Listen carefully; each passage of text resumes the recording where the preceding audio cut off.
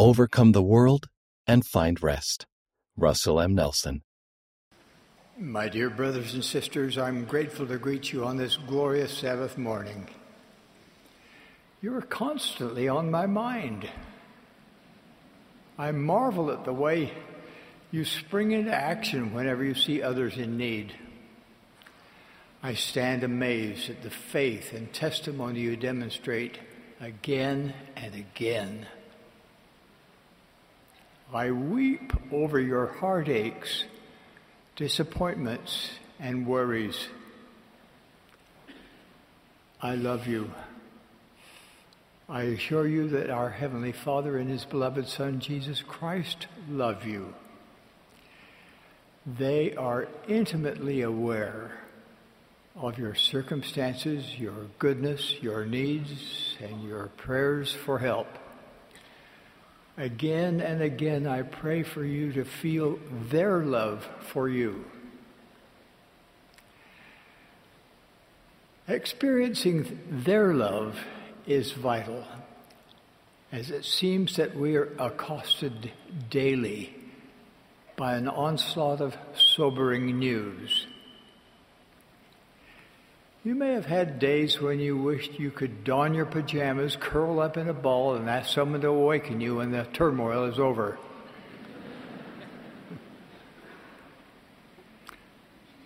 But, my dear brothers and sisters, so many wonderful things are ahead. In coming days, we will see the greatest manifestations of the Savior's power that the world has ever seen. Between now and the time He returns with power and great glory, He will bestow countless privileges, blessings, and miracles upon the faithful. Nonetheless, we are presently living in what surely is a most complicated time in the history of the world. The complexities and challenges leave many people feeling overwhelmed and exhausted. However, consider a recent experience that might shed light on how you and I can find rest. During the recent open house of the Washington, D.C. Temple, a member of the open house committee witnessed an insight and an interchange as he escorted several prominent journalists through the temple. Somehow, a young family became attached to this media tour. One reporter kept asking about the journey of temple patrons as he or she moved through the temple. He wanted to know if the temple journey is symbolic of the challenges in a person's journey through life. A young boy in the family picked up on the conversation. When the tour group entered an endowment room, the boy pointed to the altar where people kneel to make covenants with God and said, "Oh, that's nice. Here's a place for people to rest on their temple journey."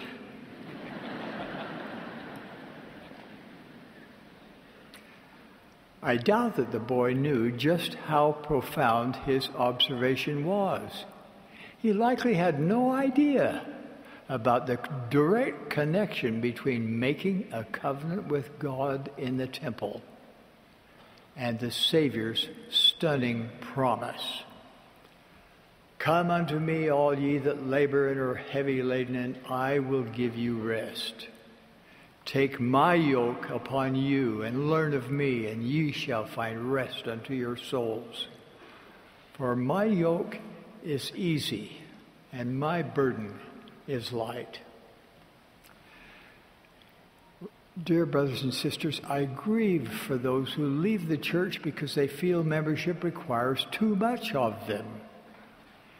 They have not yet discovered that making and keeping covenants actually makes life easier. Each person who makes covenants in baptismal fonts, in temples, and keeps them has increased access to the power of Jesus Christ. Please ponder that stunning truth. The reward for keeping covenants with God is heavenly power. Power that strengthens us to withstand our trials, temptations, and heartaches better. This power eases our way. Those who live the higher laws of Jesus Christ have access to his higher power. Thus, covenant keepers are entitled to a special kind of rest that comes to them through their covenantal relationship with God.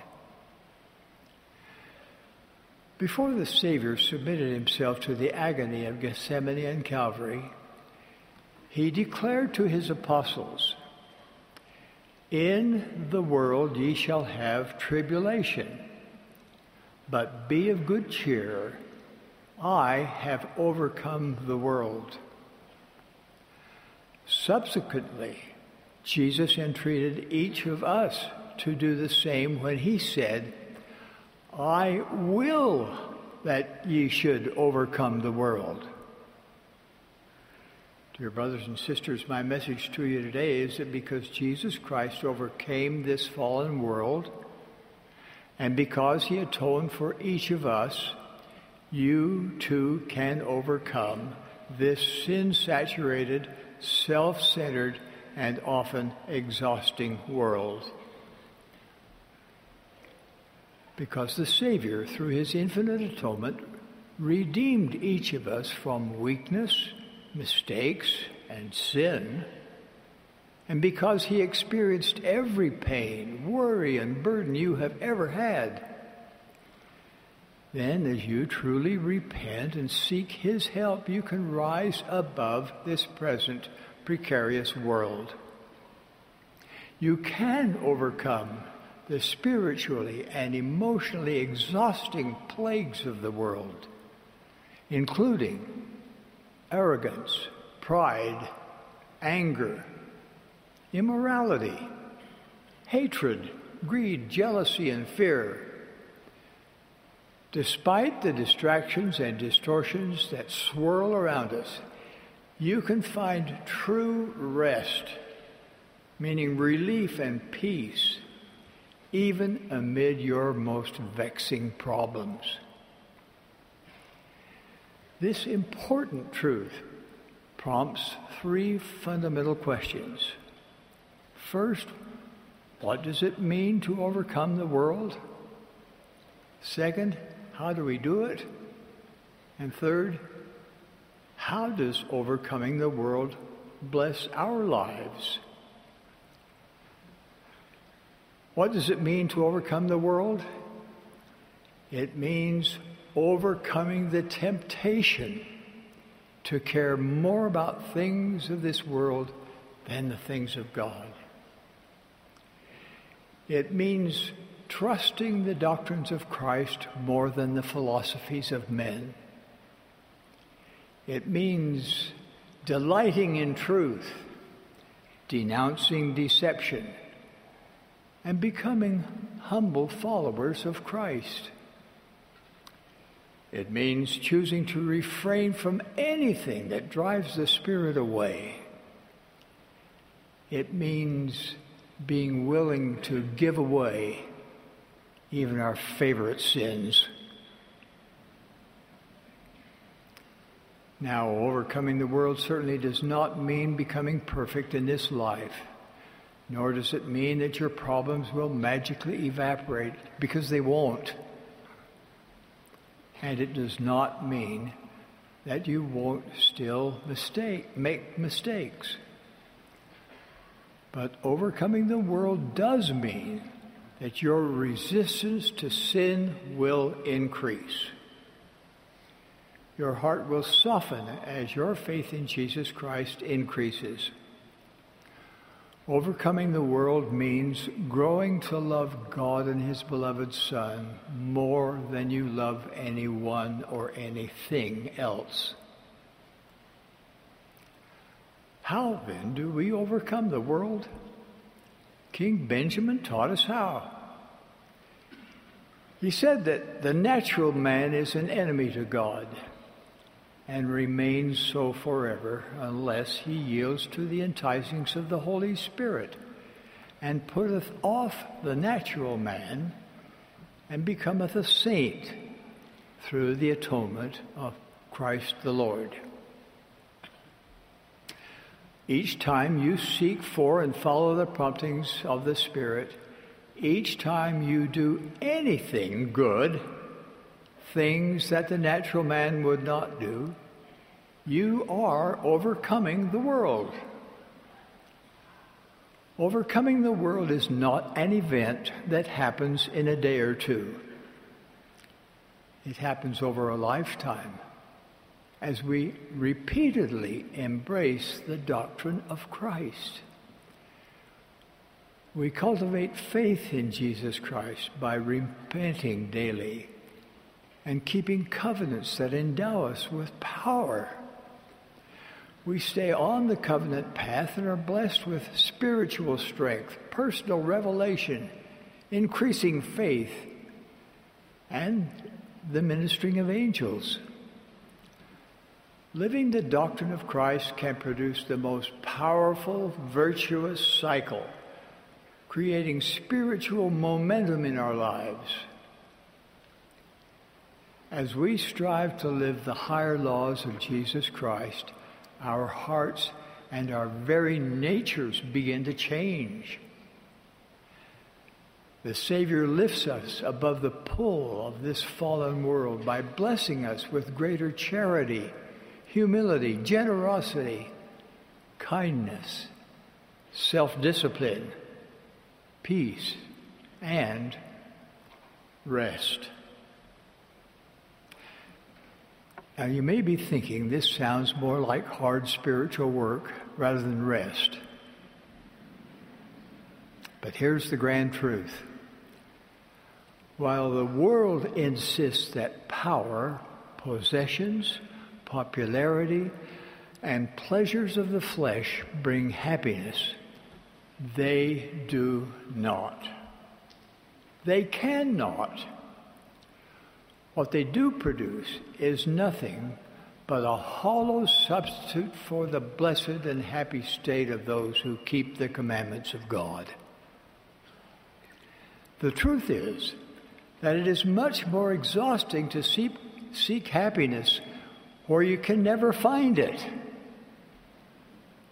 However, when you yoke yourself to Jesus Christ and do the spiritual work required to overcome the world, He and He alone does have the power to lift you above the pull of this world.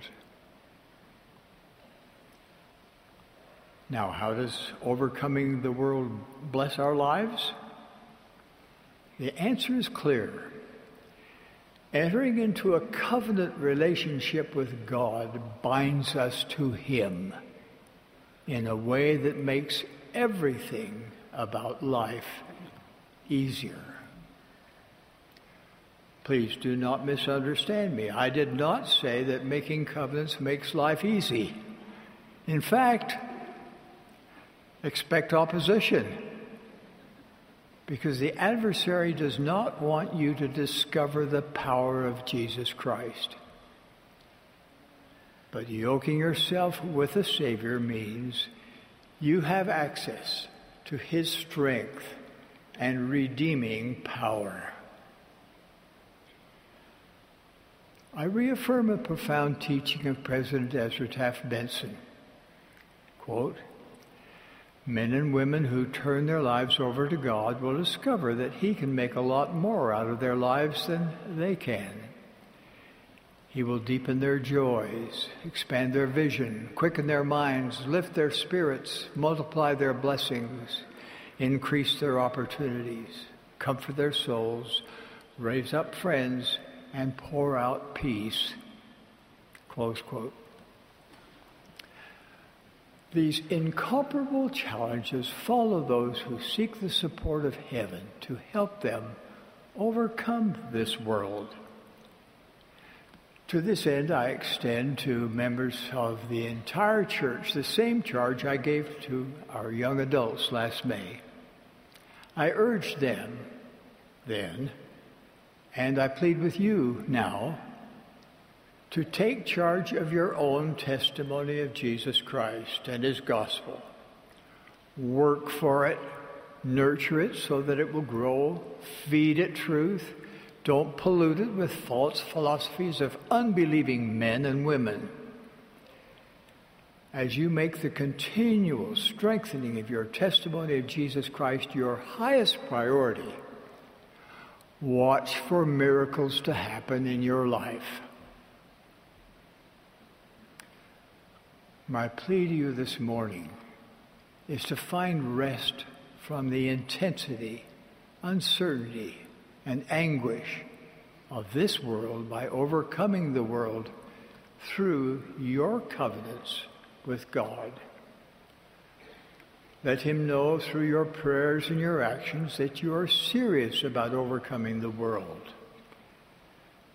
Ask him to enlighten your mind and send the help you need. Each day record the thoughts that come to you as you pray. Then follow through diligently. Spend more time in the temple and seek to understand how the temple teaches you how to rise above this fallen world. As I've stated before, the gathering of Israel is the most important work taking place on earth today.